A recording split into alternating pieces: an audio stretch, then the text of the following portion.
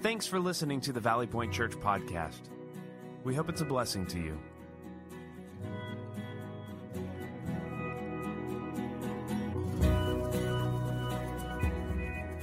Well, it is a pleasure to welcome back to Valley Point Church Dr. Joe Modica from Eastern University in St. David's, Pennsylvania.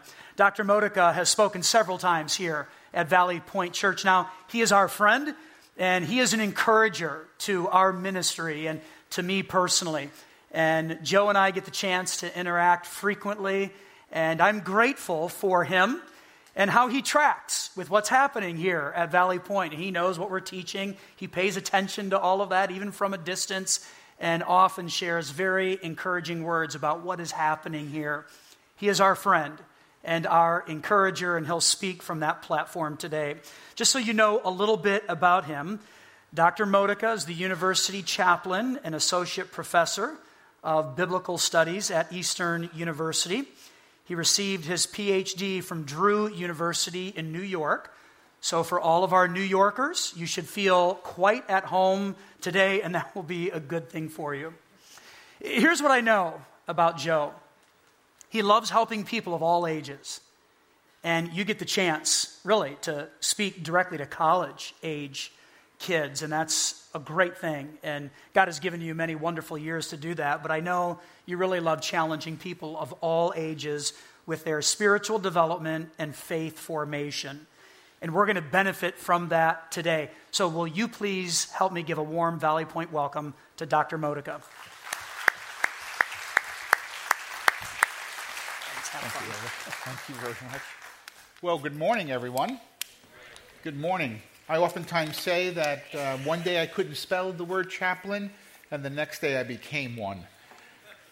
So it's been wonderful serving at Eastern University for the last 26 years, and working with students has brought great joy to me, and I know there are a couple of students, not to embarrass you all, but I know that, and you may know that Clarice, Pastor Eric and Tanya's daughter, has been a student at Eastern University and will be graduating in May. Congratulations. She's done wonderfully well as an athlete, but also I do have fond memories of her being on the set-up and tear-down team for chapel, I guess, back in the days. You do miss those days at all? No, I didn't think so. That's okay. And then I have one of my former students, Brighton, here too. Are you also graduating in May? You graduate next year. Good. We have you in for another year. And I've had you for a couple of classes or so. Good. So you can do an evaluation of me this morning. But it is wonderful there. I want to thank our worship team this morning. It's just beautiful what they do for the three services and the song selections there too. I generally, and I guess my strategic or visionary plan is to have as many Kohler children come to Eastern University. I'll be submitting that proposal right after you finish your proposal there. But I generally try to bring something that I think Pastor Eric might enjoy, kind of what we call Eastern swag, so he could wear it around and encourage. So I'm running out of ideas, but I think you would really enjoy this came a beanie hat. This is not to suggest that winter will continue. I don't want to be too, but let's thank Pastor Eric.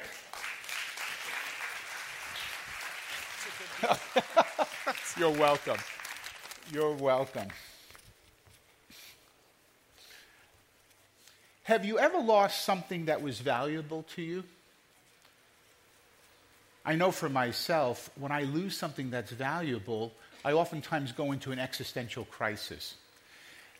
It almost seems my life is going to come to an end unless I can find what I've lost. A few years ago, I lost my cell phone. I don't know if you've ever had that happen to you. And I just completely went bonkers to try to figure out where this cell phone was. Now, of course, the first thing they tell you to do is call the cell phone to see if it rings and you can hear it and so forth. So I did that several times, right into voicemail message, right? So I don't know what that means. And then I began to scour through the entire house. That's where you usually begin. So, in the couches, under the couch, down in the family room, in my study, in the bedroom. I even got the children together to team with me to find Dad's cell phone. I became so desperate that I actually was thinking, maybe I should pay my children to see whoever finds it, you'll get money. I was really determined to get it, but I couldn't find it in the house. Went to the car, which is another logical place, and I went under the seats and in the cushions and so forth and so on. I even looked in the glove compartment, which who puts a cell phone in a glove compartment? But I had to check. I even picked up the hood. Now, that's really odd. I mean, who would want, but I had to. I just was going bonkers trying to figure out where this cell phone was. To the point where I called my pastor, not for spiritual counseling or emotional support. I asked him to open up the sanctuary so that I could go, because I thought I might have left it there, right? I was in church and so forth. And he was so gracious, got up, drove to the church, opened up the sanctuary, went through the entire church, it seemed, couldn't find it. I was just so devastated. What could I have done with this cell phone? Oh, it's got all that important information in it. What am I going to do? Should I buy another one? Should I wait? I was perturbed. Well, I go into the office the next day and the following days, and once in a while I would just call the cell phone, thinking some miraculous person would pick up and say, "Yes, I have your cell phone. Where have you been?" Or something like that, but that didn't work. It just went back into voicemail message. About 2 weeks go by, 2 full weeks. I'm sitting at my desk at Eastern University, and I get a call from my wife. And also on the phone is my daughter Meredith. And they're chuckling. They're saying, "You can't believe this." I said, What? "We just got a package from LL Bean." I said, "Well, that's fine. If you ordered something, I'm assuming they ship it. And then you would eventually get," No. "We got a package from LL Bean.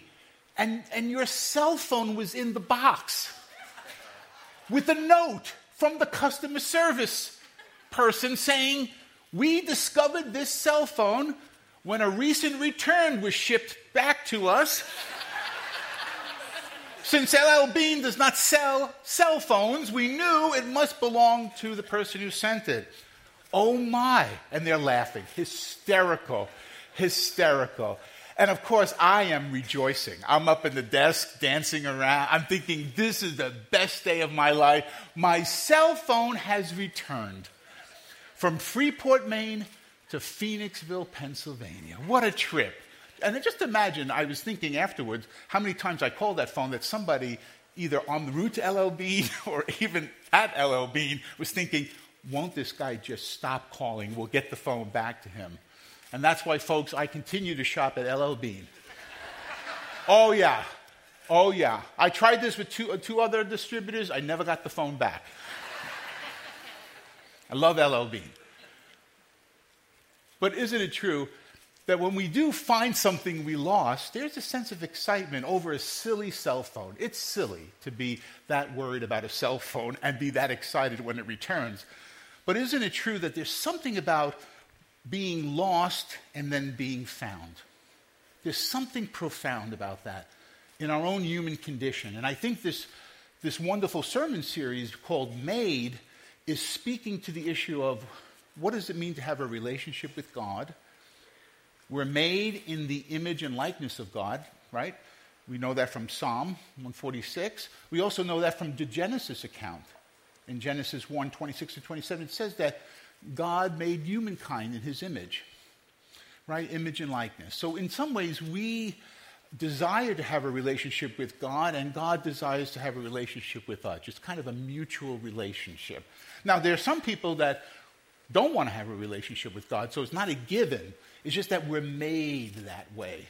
And so this morning, I want to talk about a teaching of Jesus that, to me, helps us understand the importance of what it means to be lost. Maybe you never thought about the importance of being lost, but in some ways, understanding that, both for our own lives and in the lives of others, can help us understand the joy of discovery. I want to just highlight that currently we are in the church calendar season of Lent. You might have heard that last Wednesday was Ash Wednesday, which begins a 40-day period. And Christians throughout the world celebrate this season in which they identify with Jesus' journey to Jerusalem, which he will suffer a trial, and then the passion, and then his death.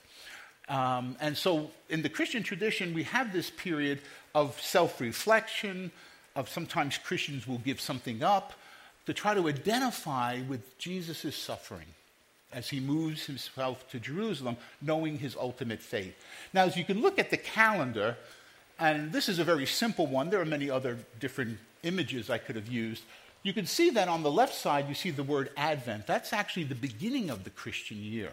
That's like our New Year's. In the Christian calendar, it's the 4 Sundays leading up to Christmas. That's our New Year. And Advent usually happens in November, followed by, of course, we know Christmas is part of our liturgical calendar, followed by a time of Epiphany, which just means manifestation. It's when the Magi come and visit the baby Jesus, and then the childhood of Jesus and his young adult life, and then he enters into ministry. And then the Lenten journey. In many ways, he is preparing to his own fate. He's preparing for his own death on behalf of humanity. And then Easter, the glorious Easter, which we'll celebrate on April 21st, Easter Sunday, the culmination of the Lenten season. And then, as you can see, the little red Pentecost Sunday, which is the beginning of the church. 50 days after Easter, we celebrate the coming of the Holy Spirit in Acts chapter 2. It is the beginnings of the church, and the church goes out into the world with good news of Jesus Christ. But do you notice something which I find very comforting in many ways, is that most of the Christian calendar is ordinary time. Isn't that interesting? Sometimes we think our Christian life ought to be one holiday to the next, one mountain top to the next. Oftentimes we have to learn how to follow Jesus in ordinary time, in the small and the larger tasks before us, so that we can be faithful followers. But this is an important calendar, and the reason why I bring it up is today's text that we're going to look at, the parable we're going to look at, is Jesus' journey to Jerusalem, much like we are identifying in the Lenten season. The word Lent just means the lengthening of days, right? We had daylight savings time, right? The days are going to become longer. Just a quick note for those of us who are baby boomers in the room. What I did was to prepare to make sure I got here on time this morning, I actually changed the time on my smartphone and moved it ahead an hour. You don't need to do that, since it does it automatically. So I was up with the farmers this morning. I kind of plowed a couple of acres of land. I harvested another couple of acres. I'm really ready to go. I mean, I really feel I've done a lot so far. But really, the point being that Lent gives us this time of reflection. So the story we're going to take a look at has to be set in context, because there's an old saying in biblical studies, a text without context is just a pretext for making it say anything you want. A text without context is just a pretext. So what I want to try to do this morning in our limited time is kind of place this teaching of Jesus, which is found in the Gospel of Luke, in a context that helps us understand perhaps what it means to be found and what it means to have been lost and been found there. So, if you have your Bibles, and if you don't, if you have any kind of device, I'm going to be looking at Luke chapter 15 this morning. Luke's gospel is the third gospel, right? You have Matthew, Mark, Luke, and John. There's 4 gospels that narrate the life of Jesus, slightly different, but oftentimes with the same similar focus, but slightly different. Matthew was an original disciple of Jesus, and so was John, but Mark and Luke were not. Luke might be the only Gentile writer in the New Testament. He probably was a physician who came to know Jesus and then began to preserve the biography of Jesus. So we're going to take a look at actually a scripture text right before the passage this morning is in Luke 9:51. Now, this is important because it talks about Jesus going about face and turning himself to Jerusalem. So Luke records that in Luke chapter 9. Now, before this time, think about it for a second. What do we have in the first part of Luke? We have the birth of Jesus, the childhood of Jesus, Jesus' relationship to John the Baptist, and the ministry in Galilee is happening all before chapter 9, kind of getting Jesus. His identity is getting known, and he's a teacher. From this point forward, he's thinking about his death. He's thinking about what he will have to do when he goes to Jerusalem, hence the Lenten connection. For when the days drew near for Jesus to be taken up, this is kind of a reference to the ascension, he set his face to go to Jerusalem. He kind of turned and set his face to go to Jerusalem. And another translation in the NIV, which I like the word resolutely. As the time approached for him, being Jesus, to be taken up to heaven, Jesus resolutely set out for Jerusalem. He had resolve. He had focus. He's moving towards Jerusalem, which for anyone reading the gospel, when you talk about Jerusalem, it's suffering, it's death, it's the trial that Jesus had to face. So what we're going to learn now this morning is that the teaching of Jesus that we're going to take a brief look at comes during his time of movement towards Jerusalem. So there's something that Jesus wants his disciples to learn about the kingdom of God, but also it's going to be interesting who else is listening in. You know, Jesus was a very interesting character because it's not just about his disciples, it's other people leaning in when he's teaching, other people listening in. So we'll take a look at the text. It's a familiar text. It's the parable of the lost sheep. Probably you've heard this text before in one form or another, but we'll go to the text now. And I'll read it in its entirety, and then we're going to come back to it, particularly the first couple of verses, in a bit. Okay, let's take a look at Luke chapter 15 and the first 7 verses. Now all the tax collectors and sinners were coming near to listen to him. And the Pharisees and the scribes were grumbling and saying, "This fellow welcomes sinners and eats with them. Which one of you, having 100 sheep, and losing one of them, does not leave the 99 in the wilderness and go out after that one that is lost until he finds it? When he has found it, he lays it on his shoulders and rejoices. And when he comes home, he calls together his friends and neighbors, saying to them, 'Rejoice with me, for I have found my sheep that was lost.' Just so, I tell you, there will be more joy in heaven over one sinner who repents than over 99 righteous persons who need no repentance." Okay. This is the parable of the lost sheep. Now, chapter 15 in Luke is very important to the gospel, the Luke gospel. Luke has 24 chapters. Chapter 15 has 3 parables of lostness, one right after the other.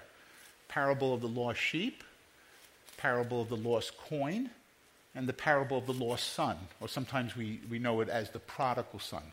A lot of lostness. A lot of lostness in that chapter. It's a chapter of lostness. And scholars think about this chapter as the heart of the third gospel. Meaning, when you read chapter 15 of Luke, when you read these parables, they're telling us of what's God's posture towards the lost. What's God's attitude towards those on the margins, those who are lost, those who need a relationship with God. And it's interesting, too, how things move. The first parable, it's 1 out of 100, right? That's the kind of dynamic. And then the coin is 1 out of 10. And then the lost brother is 1 out of 2. So there's a severity of lostness. It gets more intense, right?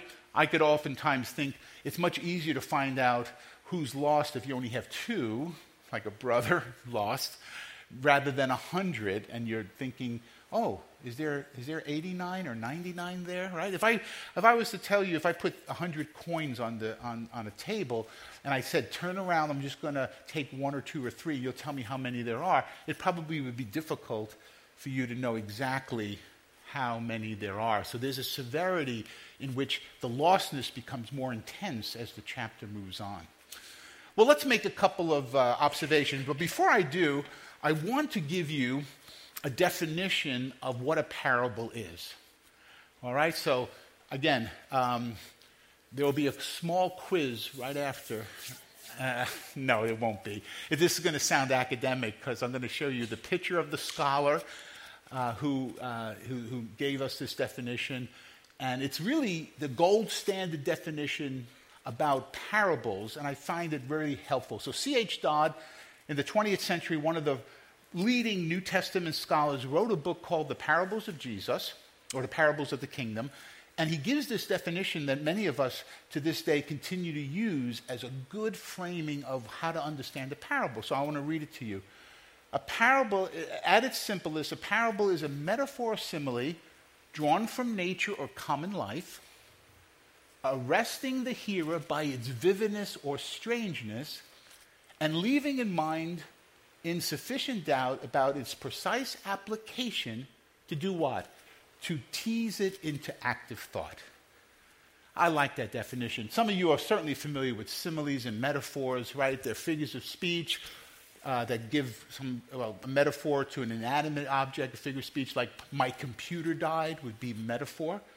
Computers don't actually die like people do, but we use that metaphor to kind of say, oh, I got the blue screen of death, or something like that.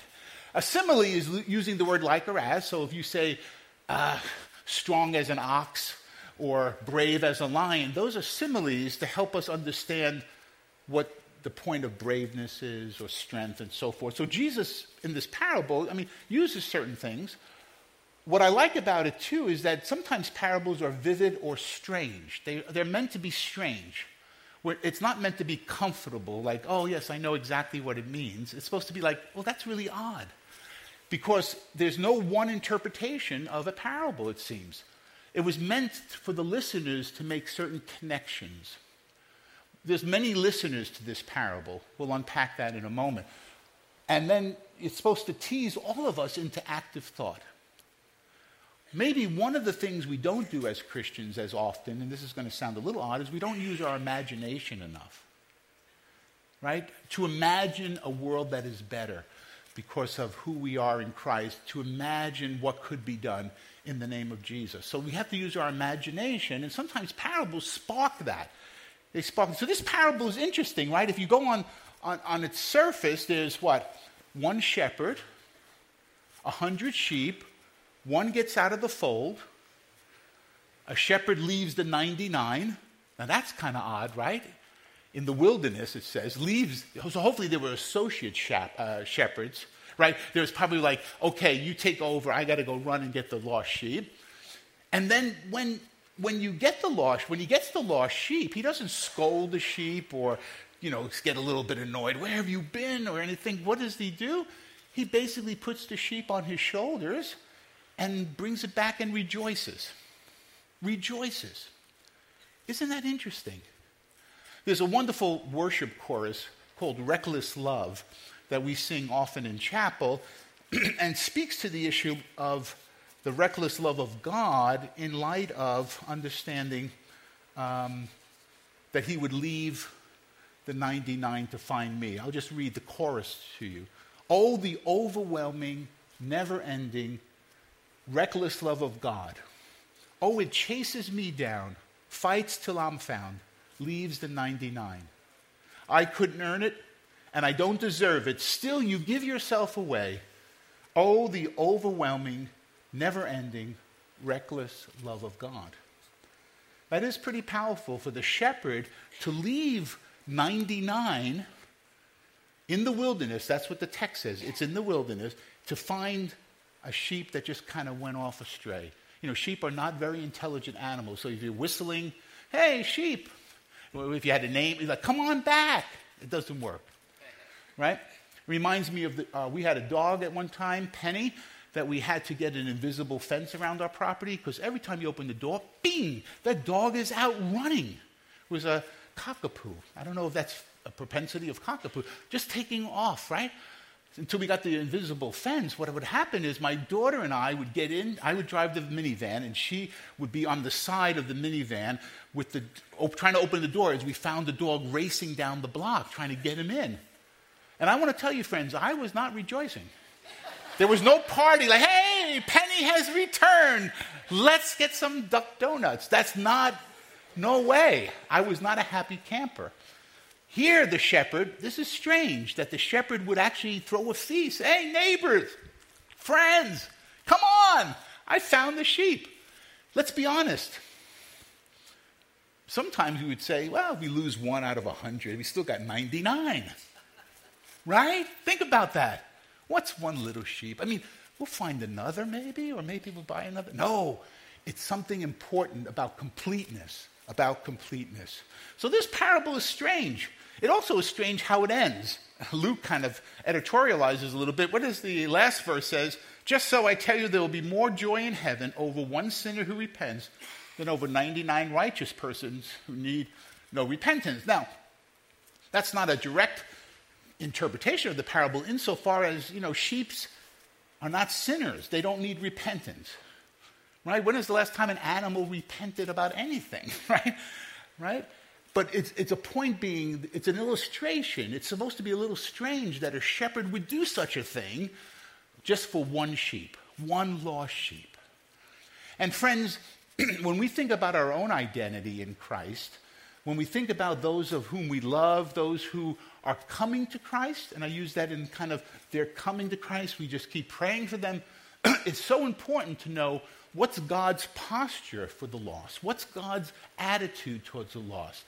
And so I want to do two things before I close. I want to introduce you to a friend of mine who's written a book that has been really helpful to me in understanding the lost sheep, and that is A.J. Levine. I think we have it up there. Now, the book is called Short Stories by Jesus. Now, A.J. Levine, Dr. Levine, is a very interesting character. Let me say this. She's a personal friend. She's a Jew who teaches New Testament studies at a mostly Protestant seminary. You figure that out. Right? She teaches at Vanderbilt University. So she's a Jew teaching future ministers, mostly in a Protestant denomination, about what it means to preach the gospel. And I think it's fascinating. We've had many conversations. We even had her at Eastern University give a lecture. Wonderful. But she writes in her book something really interesting. She says, Christians, just remember something. Jesus was not a Presbyterian, nor Methodist, nor non-denominational, right? Jesus was and continues to be a Jew. And his followers are mostly, particularly in the early stages, Jewish. So in some ways, the New Testament is a Jewish document in many ways. So we need to be sensitive to some of the context, some of the background, perhaps things that we might miss when we domesticate the parables, or we only see it with one lens. So I want to give a quotation from A.J., and then make 3 observations that will be done for this morning. But this comes from her book, and she's quoting about this parable. Matter of fact, she retitles the parable. Like in our Bibles, you'll see the lost sheep. She retitles it as the shepherd who lost the sheep. Right? She said, the blame is on the shepherd. You don't blame the sheep, the lost sheep. Oh, that poor sheep just didn't know, made a right when it should have made a left. No, it's actually the shepherd's responsibility. So here's the quote. A.J. Levine on the parable of the lost sheep. The parable presents a main figure, the owner, not the sheep, who realizes he's lost something of value to him. He notices the single missing sheep among the 99 in the wilderness. For him, the missing sheep, whether it be 1 of 100 or 1,000,000, makes the flock incomplete. He engages in an exaggerated search, and when he's found the sheep, he engages in an equally exaggerated sense of rejoicing. First by himself, and then with friends and neighbors. And here she ends. If this fellow can experience such joy in finding 1 of 100 sheep, what joy do we experience when we find what we have lost? What joy do we experience when we find what we have lost? So, what does that mean? If we go back to the text, here's where I want to just take a couple minutes and I'll be done. Oftentimes we jump right to the parable, which begins actually in verse 4 to 7, right? We go right into the parable, and most of us might ask the question, well, what does the parable mean? And that's a great question. And again, understanding C.H. Dodd's definition, there may be many different angles to the parable. But you know what we sometimes skip over in our hurriedness? Verse 1 and 2. The framing of the parable. Who's listening? Who's the audience? Who's leaning in when Jesus begins to teach? So let me go back again. Now all the tax collectors and sinners were coming near to listen to him. I mean, really, all the tax collectors that ever lived, in a sense, right? A little bit of hyperbole. All the tax collectors and sinners, but they were coming near to listen to Jesus. They were leaning in. Tax collectors were like IRS folk. I know, get your taxes done. My wife and I, we just submitted our taxes recently, it was about that time, right? But the problem with tax collectors in the first century, sometimes they aligned themselves too closely with the Roman Empire, so it was a little bit, they were looked upon, but they were good, hardworking, middle-class folk. And then sinners is just a category of people that were on the margins. People that didn't have maybe an identity group, maybe that felt a little ostracized or marginalized in many ways. So those are that's one group of people that are leaning in, and they're really positively leaning in. They're coming to listen. And then, of course, unfortunately, we have some of the religious folk. And not to paint the Pharisees and the scribes in a terribly negative light, but it seems like they're grumbling, right? They're concerned about what Jesus has been doing up to this point. And what do they say? This fellow, or this guy, like in a disparaging way, what does he do? Welcomes sinners and eats with them. Wow. If you read in Luke chapter 7, Jesus is called a drunkard and a glutton. The Son of Man, John the Baptist didn't come eating and drinking, but look at the Son of Man. He comes and eats and drinks. And also Matthew's gospel. Now, that's an exaggeration, right? Jesus doesn't need to have a Mediterranean diet. He would have had one anyway, right? He lives in there. So he's not overweight necessarily, and he's not someone who needs a 12-step program. It's an exaggeration. It's an accusation. Why? Because Jesus is doing something regularly. He eats and welcomes sinners. He eats with folk that are not like him. He eats with the lost. When is the last time we ate with the lost or we welcomed the lost, right? I'll be honest with you, I like to eat with people I like, right? Except on Thanksgiving. That always happens. It always goes a little bit, it could go a little bit wrong. I grew up in Brooklyn and Queens, and sometimes meals became battles, right? They were not necessarily, hey, everybody, pass the bread. It's like, get your hands around my throat. What are you doing, right? But think about Jesus. This is a model for lostness if you want to understand how to respond. What does it mean to welcome and to eat? What does it mean to welcome and to eat? It's not just welcoming, right? That could be something we could do, but it takes a greater risk to actually eat with people because it's a social contract. When you eat with someone, you are saying, I connect with you on a kind of biological, sociological way. I'm going to eat with you. Very powerful. That's why one of the most powerful things in the New Testament is when Jesus says, take and eat my body. Take and drink my blood. It's a meal, friends. It's a meal. It's a Eucharistic meal. So this parable about the lost sheep is given to people who are lost, of course, but Jesus models the parable. He actually interprets the parable by welcoming sinners and eating with them. He's kind of already the embodiment of all these lost parables by his attitude and posture to people. 3 quick things. The joys of lostness. I'm putting a spin on this. I think lostness is a positive thing if you understand that, number one, it's a paradox because no matter how much you feel lost, and you could feel lost right now in your relationship with God, you feel distant, maybe there's problems, there's anxiety, there's bills to pay, children to raise, but the paradox is God does not withdraw from us. God is always with us. If we believe Jesus' words, at the very end, at the Great Commission, he says, and remember, I will be with you always, even to the end of the age.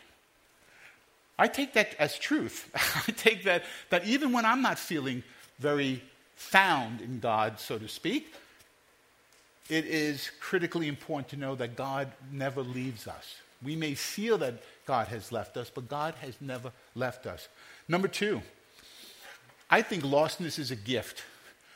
So I was looking at a kind of a positive way of looking at it as a gift is that we can only understand what it means to be found when we have a profound understanding of lostness. It's almost like, how do you really understand love? You have to know about hate, right? You have to have the contrast. It's almost like the joy of lostness is I know I can be found, and God is here for me, And so that's a beautiful gift. And then thirdly, and finally, it's about a community celebration. So what do I think? I think the church, and I know Valley Point does this, but I believe the role of the church, when we gather on Sundays, no matter where you go to church, they should be telling us over and over again how to be found in Christ. How to be found. How to be found. Over and over again, you're being found again and again and again. Because we need a repetition. And we also be reminded that this world can be a very difficult place to navigate. Issues of identity, issues of politics, issues of just ways of being salt and light in the world can be so difficult. We need the reminder of being found in Christ over and over and over again. I like to end with a prayer. And this is a prayer that is by Thomas Merton. Thomas Merton was a contemplative Trappist monk who died in 1968. In many ways, he's been like a spiritual mentor to many people over the years through his writings. And this is a prayer that's now been deemed the Merton Prayer, although it's not really titled that way. It's in his journal, Thoughts in Solitude. Thoughts in Solitude. I'm going to read this as a way of being comforted, knowing no matter how we feel, no matter how desperate we may become, no matter how the circumstances may overwhelm us, that God will always find us. That God will always find us. So let me pray this prayer as we conclude. Let's pray together.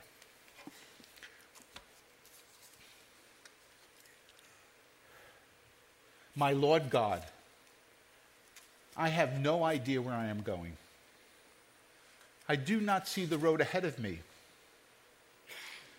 I cannot know for certain where it will end, nor do I really know myself, and the fact that I think I'm following your will does not mean that I'm actually doing so.